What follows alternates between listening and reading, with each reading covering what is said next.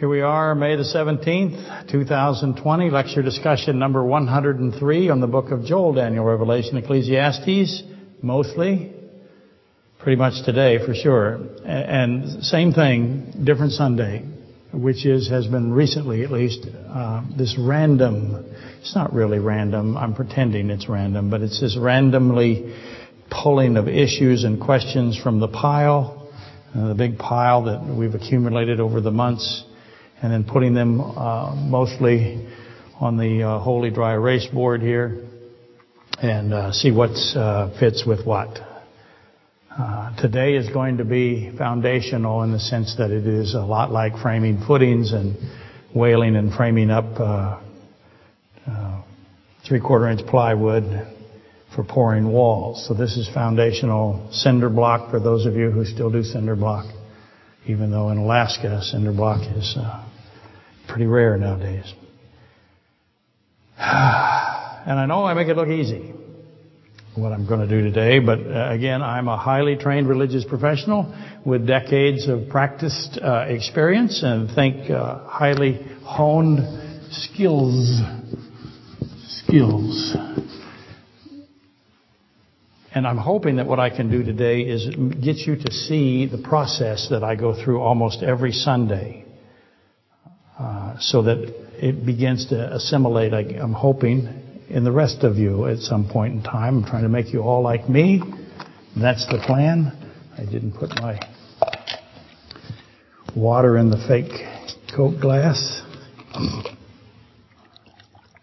There we go. I've kind of dispensed with the announcements today other than the one that says that on May the 31st, we will not be broadcasting that day because it's the holiday and people need to get some time off, especially as summer is coming here in Alaska. There's lots of things to do. This is the time where we're the most busy, so that still is occurring. I would warn that you shouldn't try what I'm doing at home in front of an audience, but I already know that no one does try to do this at home, so that's kind of hoping that I can change some of that a little bit, and therefore let's start out with Hebrews. A lot of stuff going on the board today, lots and lots and lots, and I'll try to leave it up there as long as possible. I recognize the pause button is one of the great valuable things that I now have out there. We're going to go with Hebrews 13, 5 through 8. That's how we start today. For he himself has said, I will never, I will never leave you nor forsake you, so that we may boldly say, the Lord is my helper. I will not fear. What can man do to me? Immediately, I hope that you recognize Matthew 10:28 here.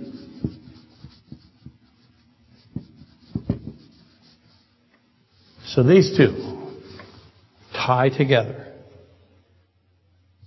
Also in Hebrews 13, 5 through 8, is Jesus Christ is the same yesterday, today, and forever. Do not be carried about with various and strange doctrines. What would be this various and strange doctrines that Hebrews 13, 5 through 8 is talking about? Obviously it has to do with I will never leave you nor forsake you.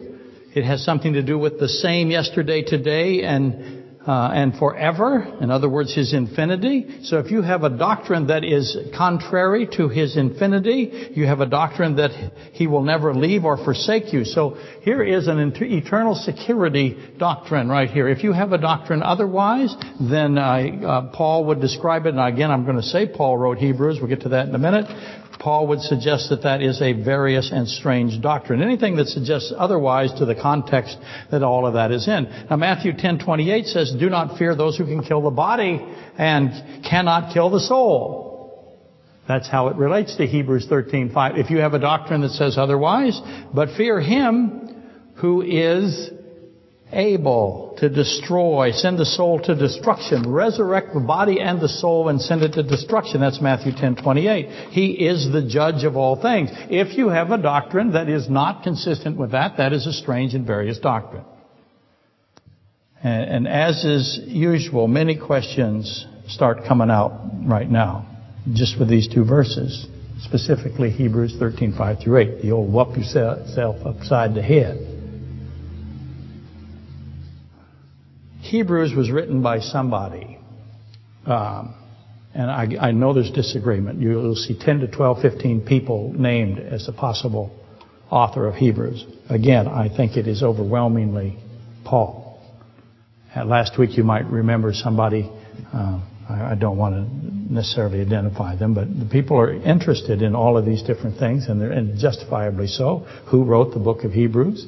And I made the case that Paul did even then in a subtle way, but the issue was last week that they wanted to remove the epistles out of the Bible because of their emphasis on salvation by belief, by faith, by grace alone. Works is unsaving, has no ability to save you.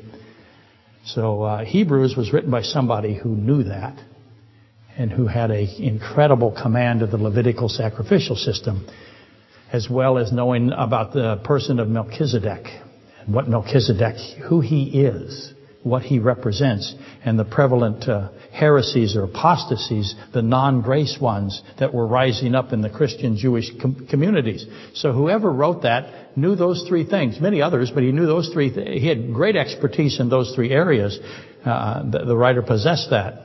And I long ago, as I said earlier, concluded that Paul wrote Hebrews, citing those qualifications. The fact that he had that command of the Levitical system. He did understand the typology of Melchizedek, and he also was familiar with all of the apostasies and heresies that were gathering strength inside the early church. And he had his signature ending on the end of this book. Grace be with you all. Amen. And here's the key word, grace. Again, Paul wants to be removed by those who do not like the doctrine of grace. They do not like a belief-based system. They want a works-based system, and they are eagerly trying to expunge him. So he always said, grace be with you always. Or grace be with you all. Amen. He did that consistently. And to repeat, that's Romans 1:17. That is Romans 4:4. He is saying these things because he knows the attack that is coming at that time with grace. He also, I think, had an understanding that it would be attacked for centuries. He had that, the prophecy of the Gentiles having being Christ going to the Gentiles, grafting in. He had that. So also, he had those qualifications. The signature ending was there. But the one that probably affected me the most was the numerology of it. He had 13 epistles, if you do not count Hebrews. That's 7 plus 7. That's 14. That would be the 14th epistle, and the Holy Spirit would know that, And I think that the numerology there is just overwhelmingly definitive. Hebrews 13:5 obviously connects to Genesis 28:13 through 15. I know this is going to get tough. I realize that, oh my gosh, how much math is there today? And if you get Genesis 28:13 through 15, you end up at John 8:24. And if you're at John 8:24, you're at 8:58.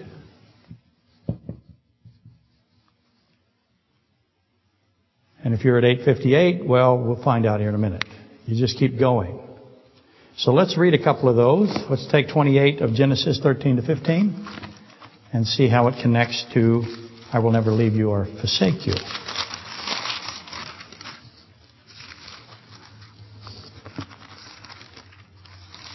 What am I doing to you? Yes, you have figured it out already. I am making you run through the Bible, finding all of the information that explains one verse.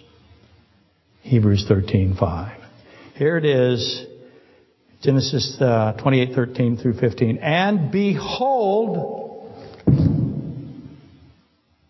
the Lord, L-O-R-D, was all capitalized, which means that's the Y-A-V-H, that's a tetragrammaton. The Lord stood above it, the ineffable, unpronounceable name of God. And behold, the Lord stood above it and said, I, the Lord God of Abraham, your father, and the God of Isaac, the land on which you lie, I will give to you and your descendants.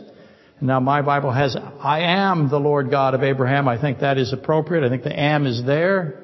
The I am that I am. That's Exodus 3:14. I am the Lord God of Abraham, your father, and the God of Isaac, the land of which you lie. He does not say I was. The present tense is implied. I will give to you and your descendants. Also your descendants shall be as the dust of the earth. You shall spread abroad to the west and to the east, to the north and to the south. When does this happen? Is this a millennial reference? Which, if that's the case, takes us into Revelation and Daniel 12. And in you and in your seed all the families of the earth shall be blessed. Behold, I am with you and will keep you wherever you go, and will bring you back to this land. I will not leave you until I have done what I have spoken to you. Obviously, that connects you to Hebrews 13:5-8. So here's John 8:28. You should know John 8:28. It is 8:24 as well. It is impressive stuff. Then Jesus said to them, when you lift up the Son of Man, that's the brazen serpent, right? That's John 3 with Nicodemus. Then you will know that I am, and that I do nothing of myself, but as my Father taught me, I speak these things. Now that's complicated. It's a triune verse. Do not think that there is any subordination here, because he makes it clear there is never any subordination. Obviously, 8:24, let me read that fast. I can never read that enough. Therefore I said to you that you will die in your sins, for if you do not believe that I am, you will die in your sins. That's again Exodus 3:14. He is the voice out of the burning bush for Israel. So 8:58 now. Then Jesus said to them, most assuredly I say to you, before Abraham was, I am. Then they took up stones to throw at him, but Jesus hid himself and went out of the temple, going through the midst of them. He walks through them as quantum tunneling, yea, and so passed by. Now, Matthew 22:29-33 belongs with these, as to John, again, 8:24. Well, I put John 8:24 over already there. I left one of them out. John 8:28. Now we'll put in Matthew. You don't have time to read all of these. I'm going to assume that some of you, hopefully all of you, will start to read them. Let me make sure I get the right ones in here. 33. Matthew 22:29-33. Now, you might recognize that. It belongs in this list, and for obvious reasons, because that is where Jesus rebukes the Sadducees for not knowing Genesis 28:13-15. Because Genesis 28:13-15 is concerning the resurrection of the dead. And the Sadducees did not believe there was such a thing as a resurrection of the dead in the Torah, or in the first five, the Pentateuch. And they said it constantly. There was no resurrection in the Pentateuch, therefore there is no resurrection. That is what's going on here at Matthew 22:29-33.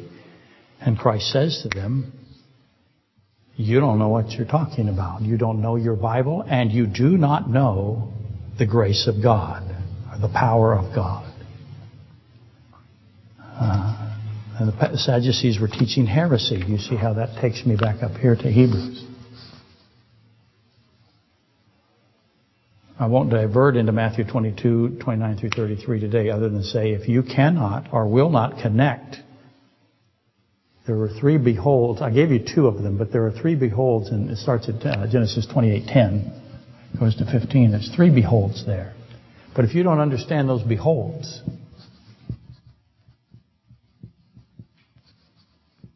every time you see a behold again, make sure you stop. But if you cannot or will not connect the beholds of Genesis 28:13-15, just those two, to the grace of God and the power of God to resurrect the dead, then you do not know the Scriptures. That's what he said to the Pharisees. Or the Sadducees. So think of it as kind of a Sadducean test. Ask yourself, do I understand why those beholds are there and what they have to do with all of this? And there are those who are willfully blind, they're intentionally blind. And then, of course, the companion to that is ignorance. Neither one is a good place to be. Both of them can be resolved, so if you're willfully blind to it because you don't want to read it, you can resolve that. If you go through it so quickly that you don't understand what it says and you draw false conclusions, and again, that brings us back to that admonition in Hebrews. That's not good, but both of them can be willfully fixed, if you will. Choosing to be wrong is more difficult. And I've said this many times, there are people who love being wrong. And they love it so much that they're not going to leave it. They know they're wrong. They like being wrong. And they have even told me, I know, I can see, I know what it is, I don't care. I'm going to believe what I believe because I like believing it, even though I know I'm wrong. That's really common in the church. And you should expect it, no matter, especially if you end up behind a pulpit. You absolutely should expect it. Choosing to be wrong is more difficult to correct than being oblivious. But the Sadducees were both. They taught hopelessness, that death reigns supreme. There was no resurrection. God did not love you. There is no grace of God. He is just established a bunch of creatures that eventually will cease to exist, waiting for themselves waiting for that secession. And that's, as you know, that's pretty much the same as all of our collegiate academia today, our contemporary media today, all teach this. This is evolutionary atheism. It's monism. It's physicalism. I don't want to digress into that. I got too much to do here. Just understand that Genesis 28:10 through 15. Let me go back and pick up that other behold.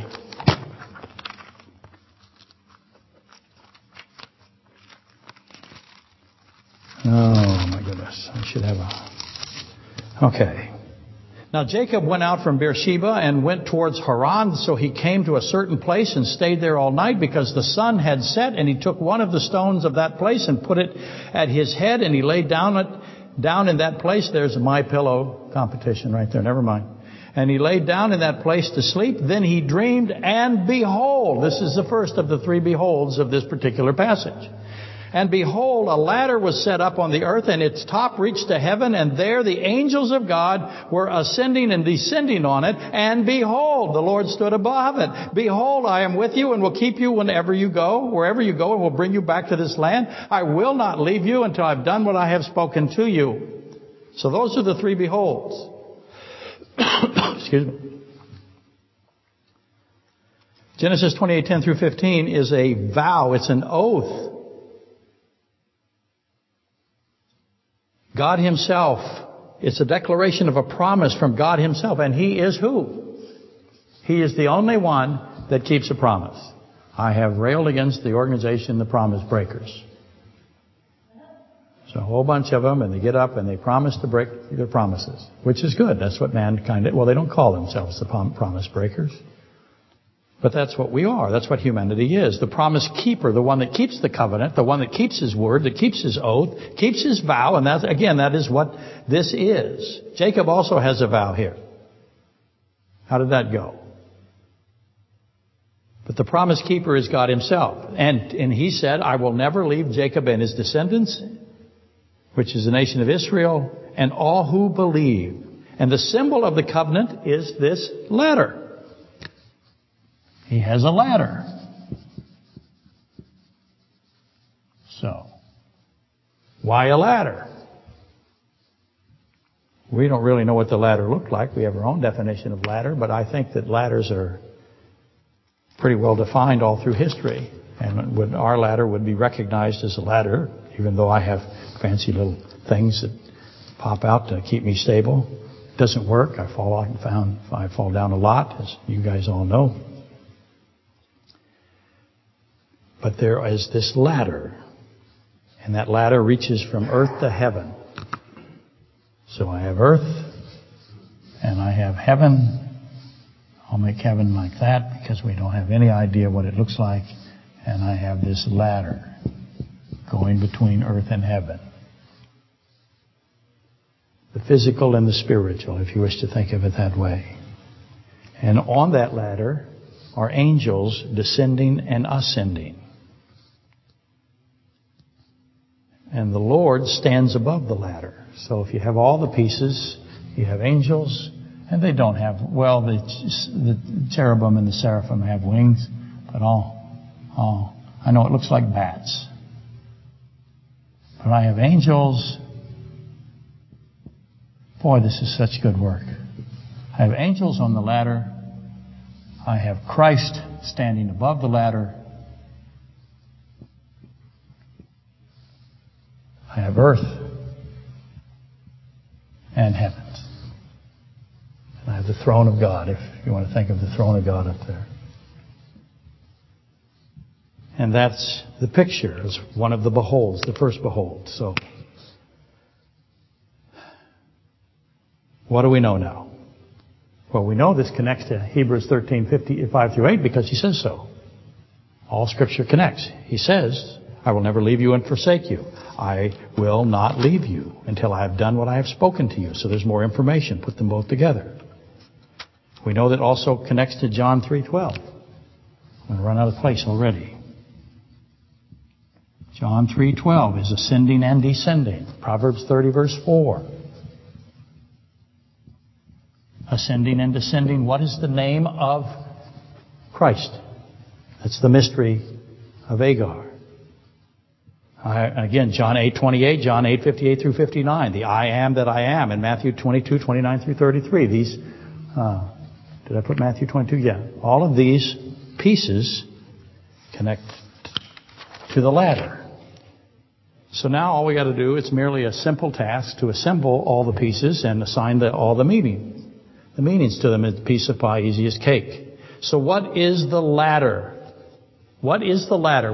What is that question I just asked? Yes, it's an intentionally poorly worded question. When I say what is the ladder, I am intentionally poorly wording that. Why are the angels descending and ascending on the ladder? Do they need the ladder to go up and down? Why do we even have a ladder? Can't angels go up and down without the ladder, or do they have to have the ladder? Apparently, they ascend and descend on the ladder, and it must be necessary. Why is it necessary? And I hope the answer is obvious, given the destinations. The ladder is a pathway, is it not, between heaven and earth, a conduit. There has to be a pathway between heaven and earth. How come? Something's wrong with one of them. Actually, you can make the case that there's also an issue in heaven, but with respect to Christ, with respect to God. Remember, He's standing above the ladder, so in order to get to Him, you have to have angels ascending and descending and a ladder. It's a great behold. It's a great truth. So the ladder, again, is a pathway from the fallen world to the heavenly estate, to God Himself, to the throne room. This is reconciliation. You're getting to the courtroom of God. So now I'm remembering Ecclesiastes 12. All this work we've done in Ecclesiastes 12. And I'm writing Ecclesiastes 12, 6 and 7 out primarily because I want to prove that I can spell Ecclesiastes while looking at a board. It's not as easy as it looks. Also, if I'm in Ecclesiastes 12, 6 through 7, then obviously I'm in Genesis 2, 7 again. And I have a note here to add Luke 23:42.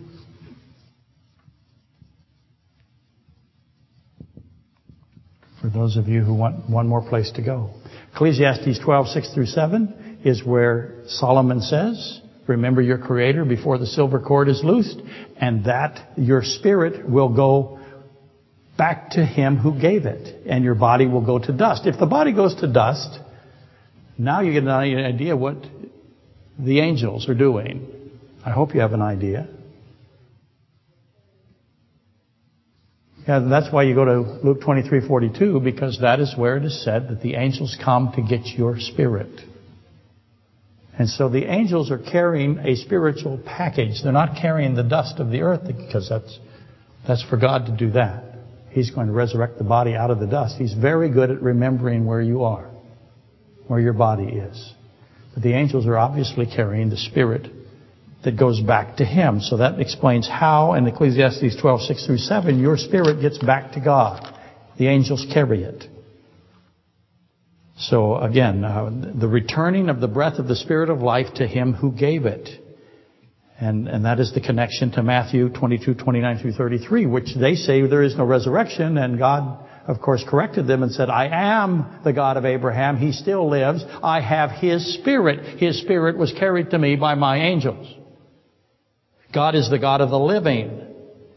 And those who were resurrected to life, as God so defines life, His definition of life prevails here. Those who enter the gates that are forever open. That, of course, is the New Jerusalem. Revelation 21. Let me see, 9-10. I hope that's right.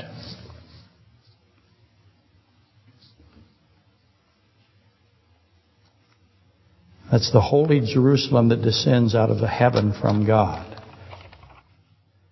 Okay, so we can now conclude, I submit that we can, that the latter is not a what? It's a who. That's why the question was intentionally worded poorly. The latter is Christ. The means of restoring the saved to heaven is Jesus Christ. That's the means. He's the ladder. He's the mediator. He's the reconciler. He is the resurrection and the life itself. He's the only life itself. John 11:25 is picturing resurrection, the first phase of the resurrection. The first phase of the resurrection is the return of the Spirit to Him who gave it. So that is resurrection. The Sadducees said, no, there is. Where are the Sadducees? I have to find them. 10:28. 22:29 Matthew. The Sadducees said there is no resurrection. There is no hope. There's only death, extinguishment. And the latter, Genesis 28 tells you no. The first process of resurrection is the Spirit has to return to Him who gave it.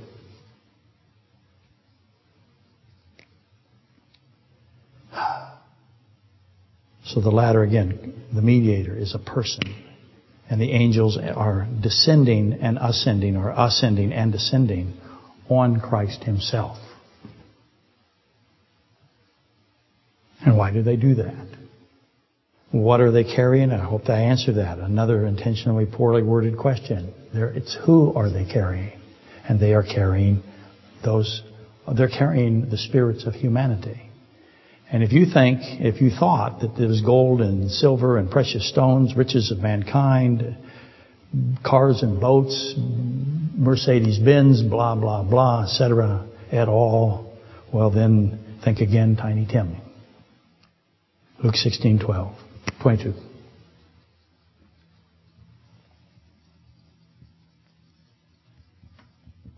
And that is where the angels come for Lazarus. So it was the beggar died and was carried by the angels up the ladder. In this case, they went to Abraham's bosom.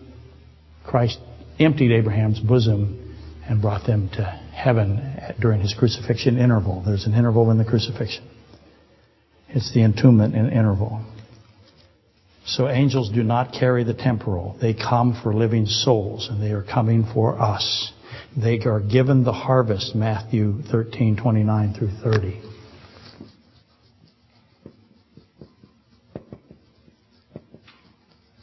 That is the parable of the sower. Of the wheat and the tares. Matthew 13:41. Matthew 13:41 is where Christ says, I send my angels. The Son of Man will send out His angels, He says. His angels. What's that? That's possession. He's the owner of the angels, just as He's the owner of us. So the angels are His. He has authority over them because He has all the authority, and they are His because He made them. The Son of Man owns the angels, and obviously that this linkage again to Ecclesiastes 12:6-7 is ridiculous, unmistakable. So that was easy. You have all those pieces. You can begin to find the wonders that are there. Let's put the three beholds on the board. Behold, number one is the ladder.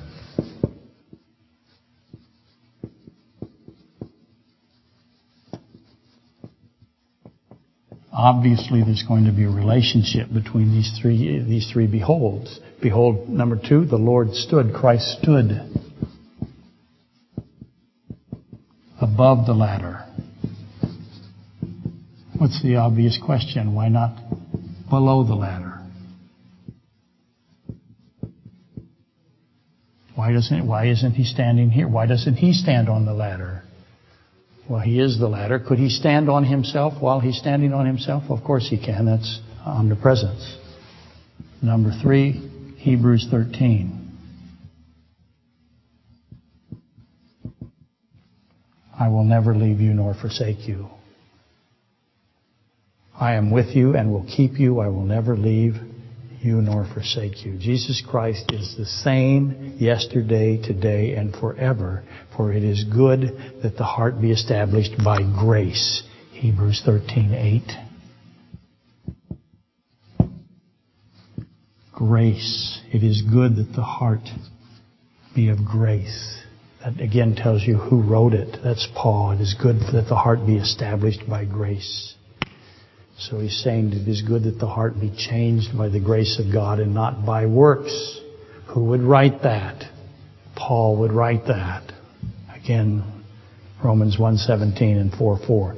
Jesus is the ladder and He stands above the ladder because right now He is above the ladder.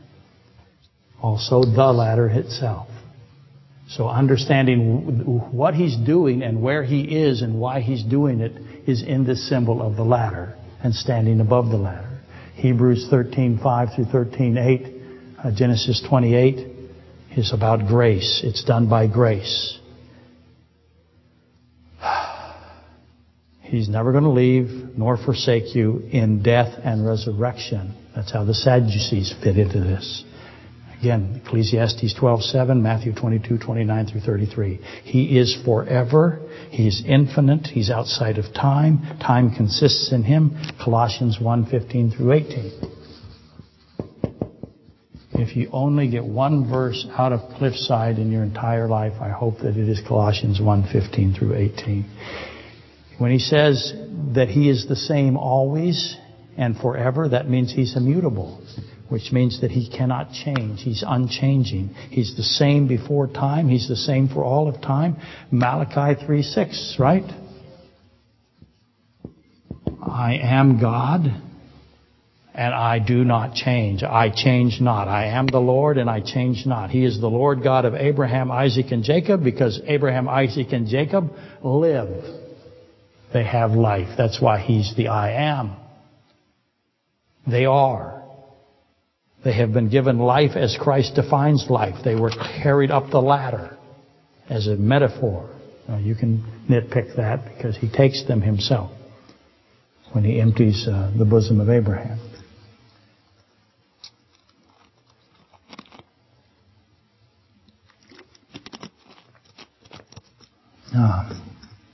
It's been such a weird life for me as I have gone into my dotage. First, I needed glasses to read the Bible. I needed glasses to read the notes. I needed glasses to see the clock.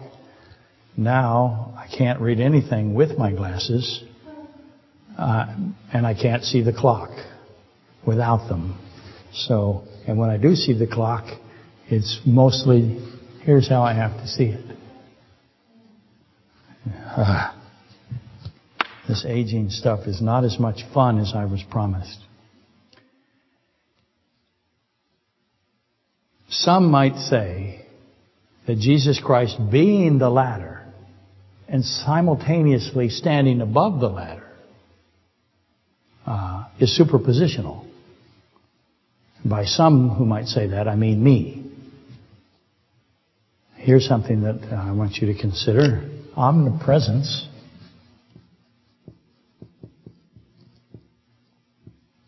and again, I'm writing it on the board to prove that I can spell it while writing on the board.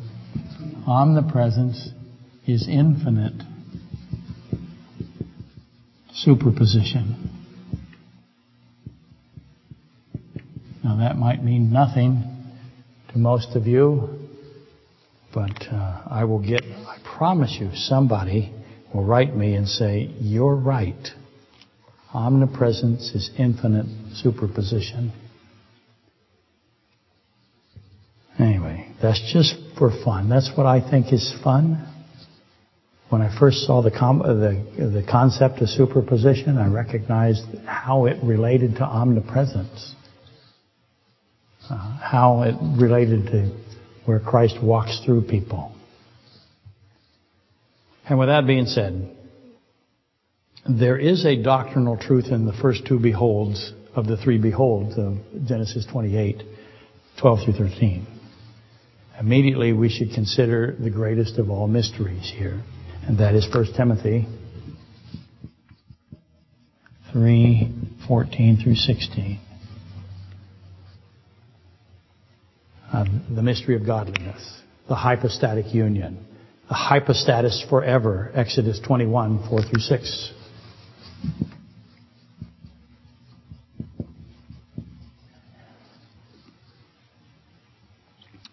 Here's what it says in 1 Timothy 3:14 through 16. And without controversy, great is the mystery of godliness. This is the greatest of all mysteries right here. Of the mysteries, this is the greatest one. Of the 11, this is number one. And here's what he says. He says 6 things. God was manifested in the flesh. So God, the ladder, was manifested in the flesh. So the ladder is made out of what? What do you think the ladder is made out of? If you think aluminum, let's try again. What is it made out of? In those days, it's made out of wood. He is the ladder. He attaches himself to wood. He takes all of this energy, not all of his energy, obviously. He's omnipotent, but he puts a great deal of energy into establishing his connection to the crimson worm, to the wood, to the cross. He attaches himself to the cross, and he is above the earth. So, God was manifested in the flesh. God added humanity. He was justified in the Spirit. That's number 2 of the mystery of godliness. He was seen by angels. He was preached among the Gentiles. He was believed on in the world and received up in glory. He is the invisible God that was made visible. Colossians 1:15 through 18. And here is John 1:3 through 5 and 1 Corinthians 15:45.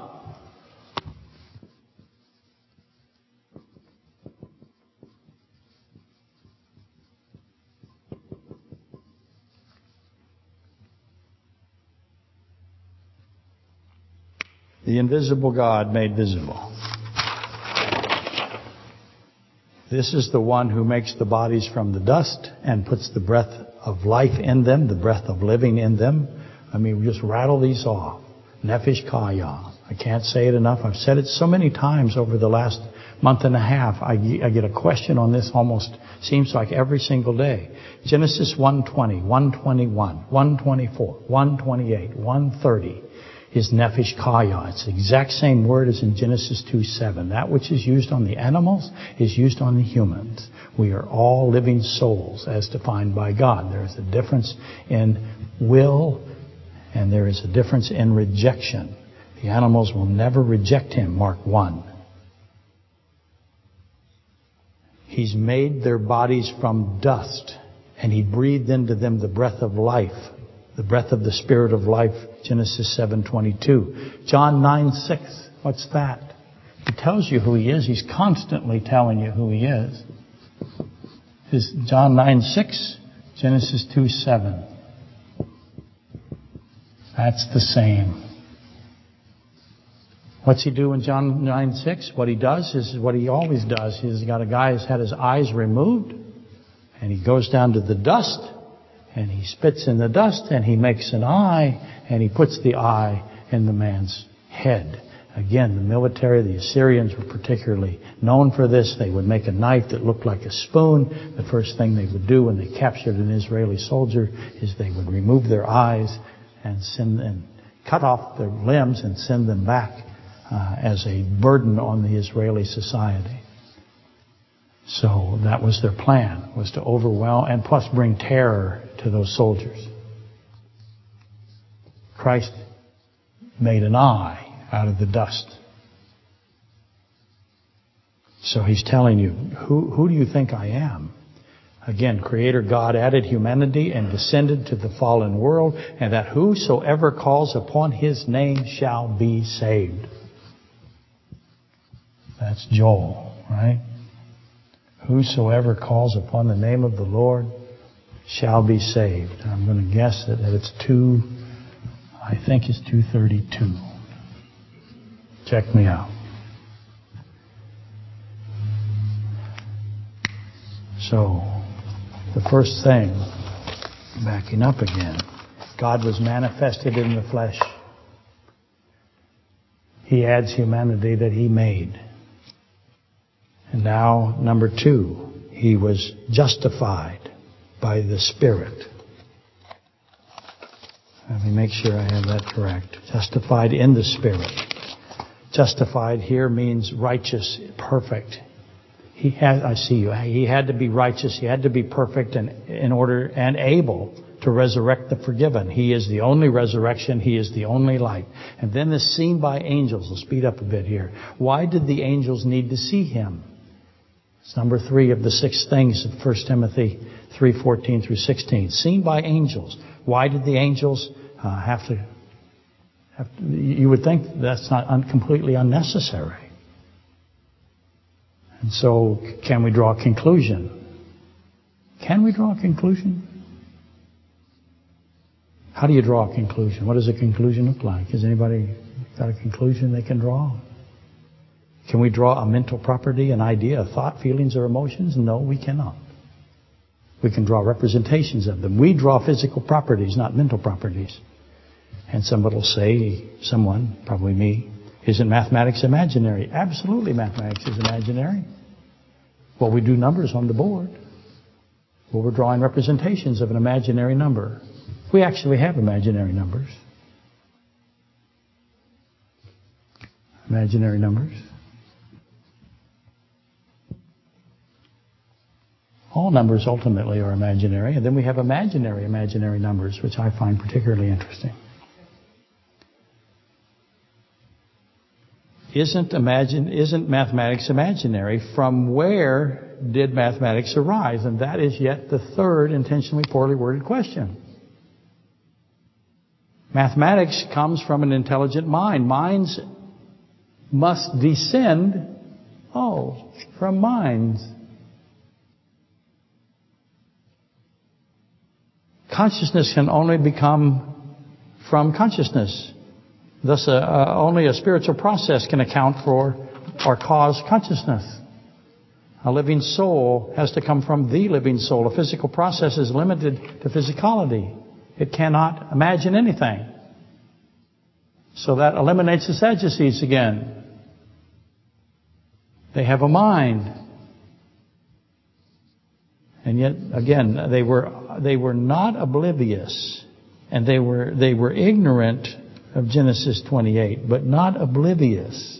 They knew that they were believing wrongly, but they loved believing wrongly because of what it did to the people they had subjugated.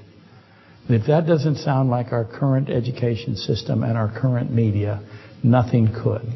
Our media is the Sadducees, knowing that they are demoralizing the people with a lie. Because they want the people to be controlled and demoralized. We are seeing unprecedented control in my lifetime by the government in this country. I've never seen anything like it. It's extraordinary. It won't end well. for them. Do not fear those who can kill the body. Fear me who can send the government into destruction. Okay, that's probably a little bit of a stretch, but I'm not pleased watching this control. These men and women thinking that they have power that they do not have. It fascinates me. But where was it? Why did the angels need to see the invisible God who made himself visible? Obviously, Timothy says that he did it so that the angels can see him. Also, he did it so humanity could see him. Why did the angels why are they included in this?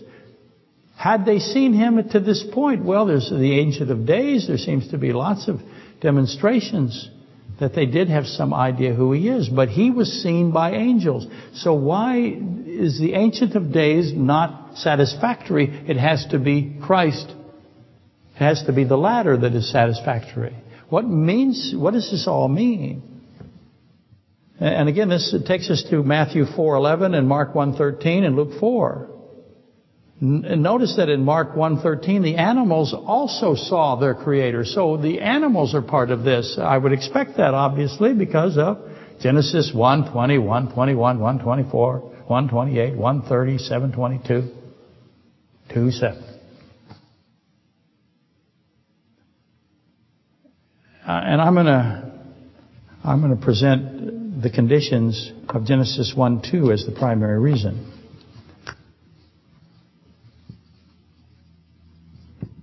Something is going on in Genesis 1:2.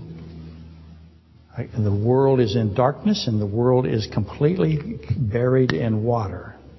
Something caused that. That is not how he made it. Isaiah tells us that he did not make it that way. So I'm going to say to you that the conditions of Genesis 1:2 is the primary reason, as is Ezekiel 28 and Isaiah 14. That is the fall of Satan. In other words, both fallen and unfallen angels saw Christ. Why did they see Christ? Why did he show himself to the fallen and the unfallen? He did that because he proved to them something. And the one thing that he proved was that...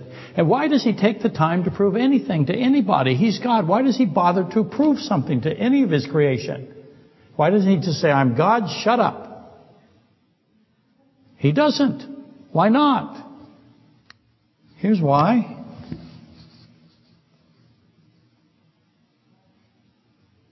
He's loving. In other words, back up a second. Both unfallen and fallen angels saw the solution to sin. That's Genesis 15. That's also Matthew 26:36 through 52. The cup.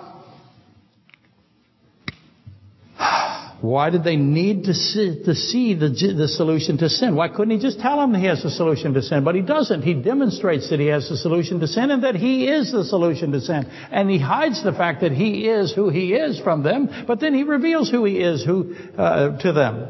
Why all this process? And there's so many questions. This begets many questions. Christ makes a proclamation to the confined angels, 1 Peter 3:19. Why does he do that? He doesn't have to do that. He does it in the interim, in the interval, if you will, of his crucifixion. The interval, but that is his atonement between his crucifixion and his resurrection. He goes and makes a proclamation to the angels that are imprisoned. Are those fallen angels or unfallen? Obviously, they are fallen angels. And you see this as Leviticus 16. This is the goat for Azazel. Azazel, as you all know, is a name for Satan. Azazel and Satan are the same thing. That's Leviticus 16, 9 through 22. So we see him, the goat has nothing on it because the sins of Israel were put on the first goat that was sacrificed to God. That is a picture of Christ. But the second goat is also a picture of Christ. It is two aspects of his crucifixion, if you will. One of those aspects is 1 Peter 3:19. The other aspect is the blood of Christ, the crucifixion itself. The goat that takes the sin. The sins are pressed on the goat. Laying on of hands was a very strenuous pressing, forceful pressing. Not this silly stuff that we see today. And the sins of Israel were transferred, and that goat was then the sacrifice that was the sweet savor to God for the atonement of their sins. But the other aspect was this proclamation, this Azazel goat going into the wilderness. That's Matthew 4, Luke 4, Mark 1 again. He's going into the wilderness.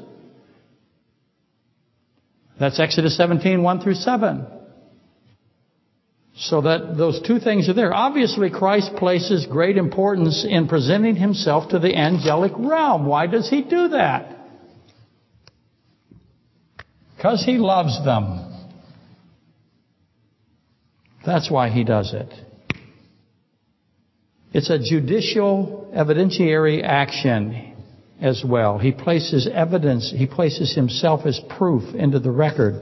The angels are given overwhelming, irrefutable proofs that they can't deny. Everything is revealed. Everything is finished. It is put in place. It is before men and angels. Everything is seen. None have an excuse. None can claim God is unjust for their imprisonment. Everyone will confess.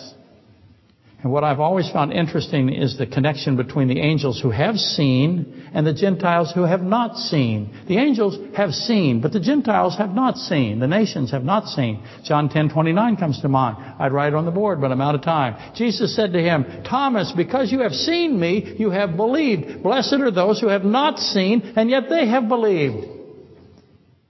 So why couldn't the angels believe without seeing? Some of them did. But then all of them saw. The fallen angels have seen Christ, as have the unfallen. The Gentile nations are in a separate category, if you will. To them, Christ was preached, 1 Timothy 3:14 through 16 says.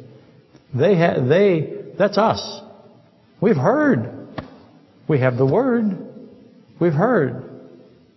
But we haven't seen like Thomas, the apostles, and the angels. The world has believed through hearing the Word. The Word is Christ. 1 John 5, 6 through 8, John 1, 1. And the final piece of the mystery of godliness, the sixth piece, is this.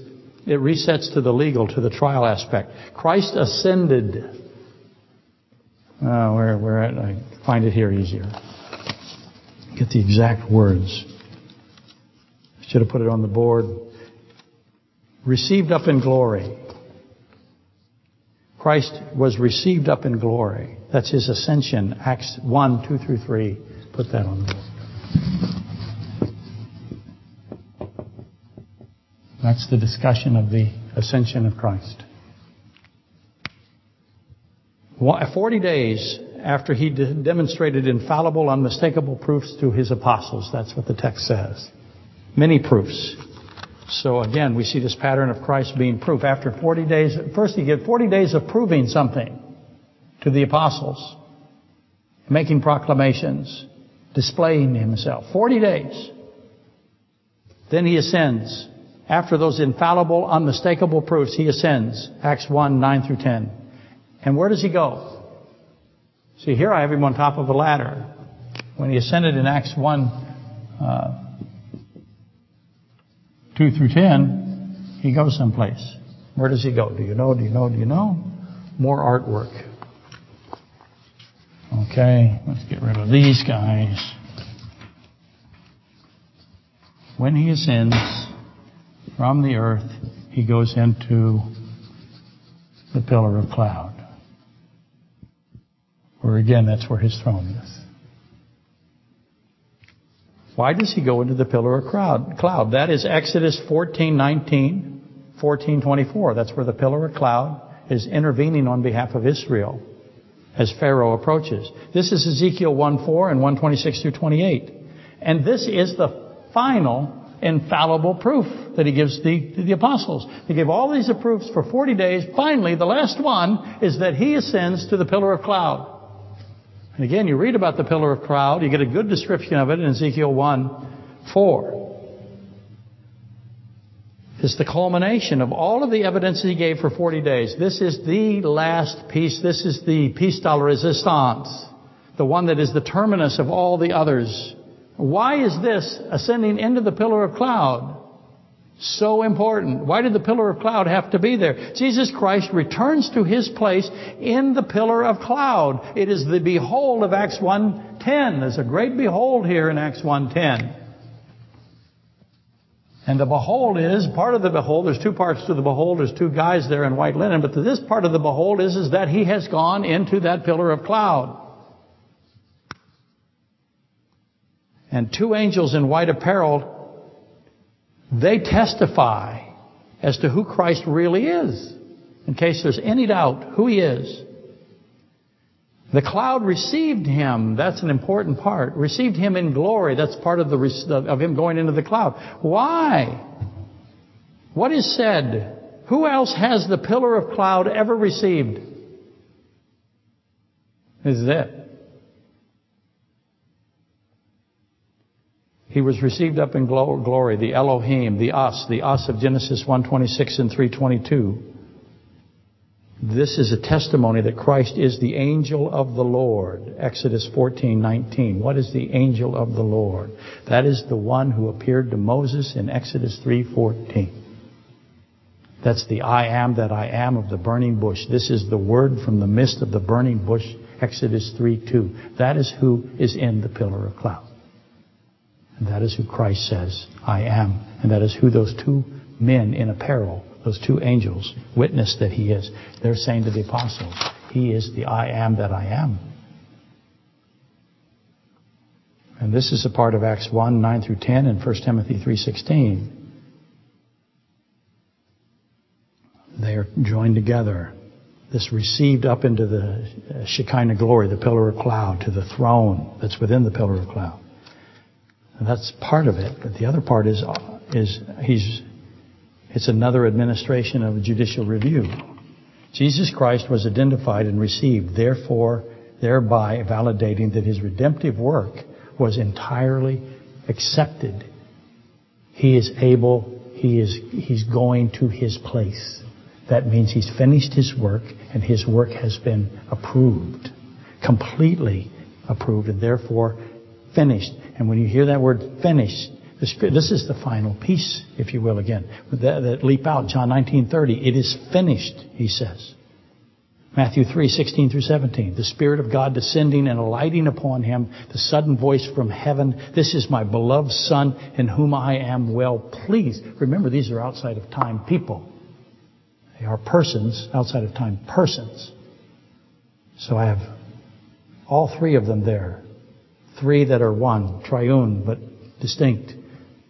So when the voice says of the Son, the Father says of the Son, I am well pleased, He sees the entirety of the Son. Both of them are infinite, both of them are outside of time.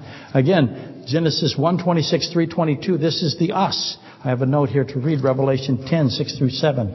Gotta hurry, gotta really hurry, go fast. Fast. I don't want to ask how I'm doing.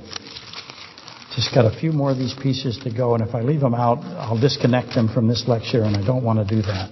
Here it is, 10:6 through 7.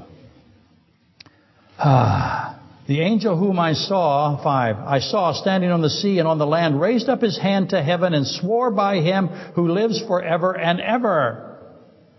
Okay, who is this angel? Is this the angel? Swore by Him who lives forever and ever. That's clearly Christ, who created heaven and the things that are in it, the earth and the things that are in it, and the sea. Why is the earth and the sea separated? But they are. And the sea and the things that are in it, that there should be delay no longer.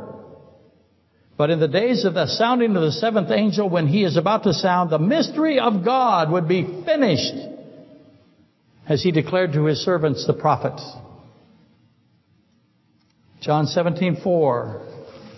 Also incredible. This is where the son of perdition is, but prior to that,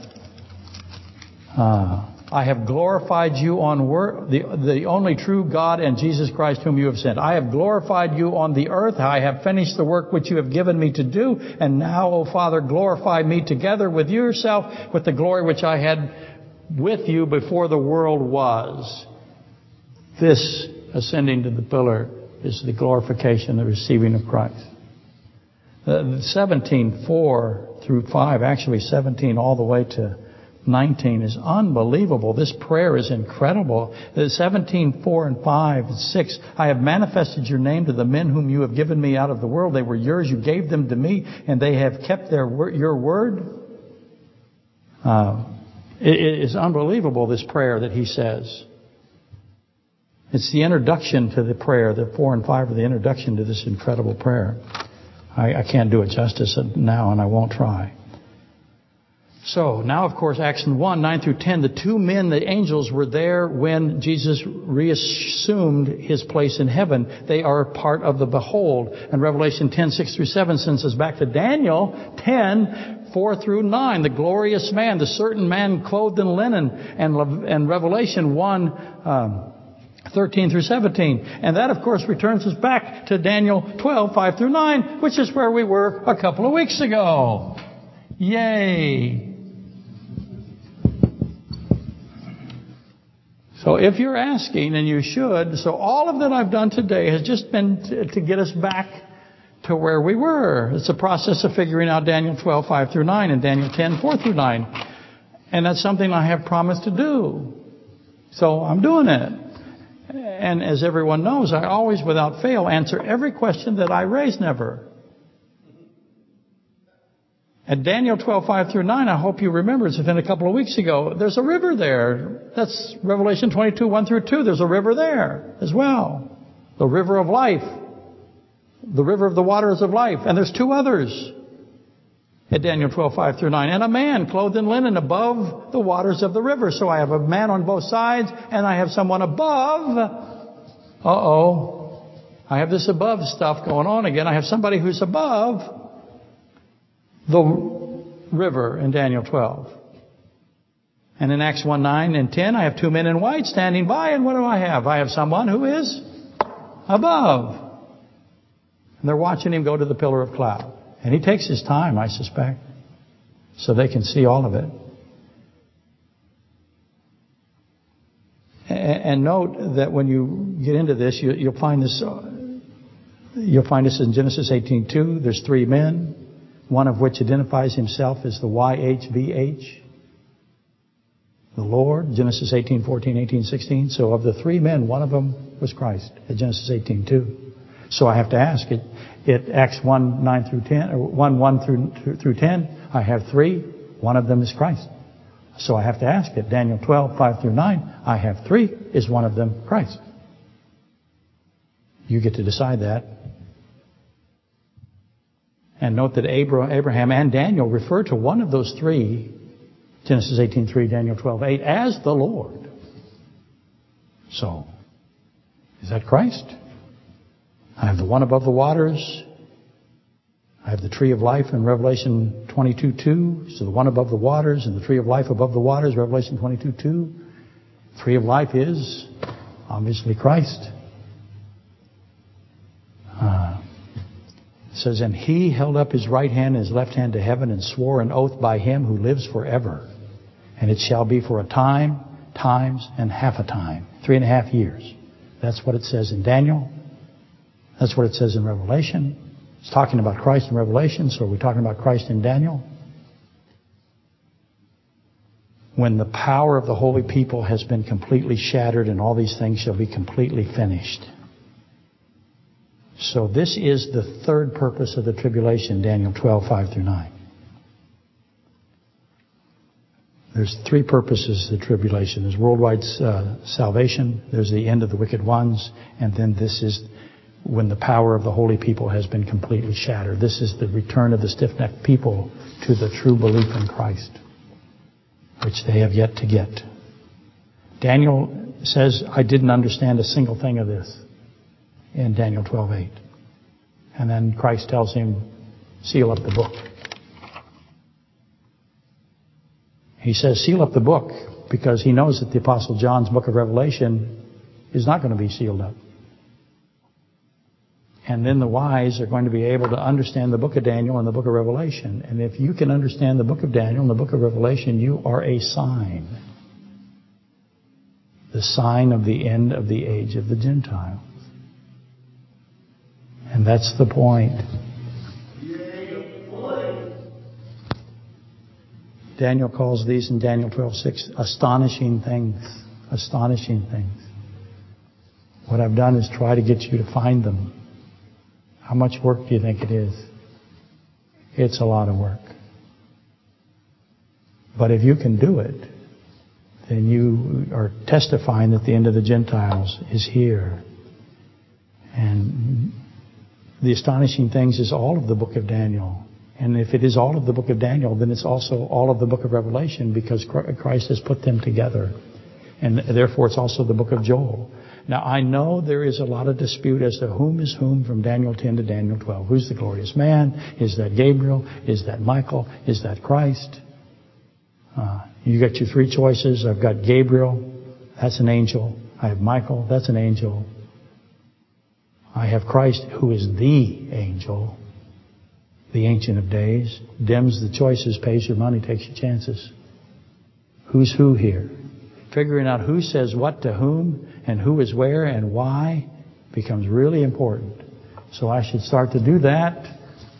Not now. Next week. Okay, we call that exhausting.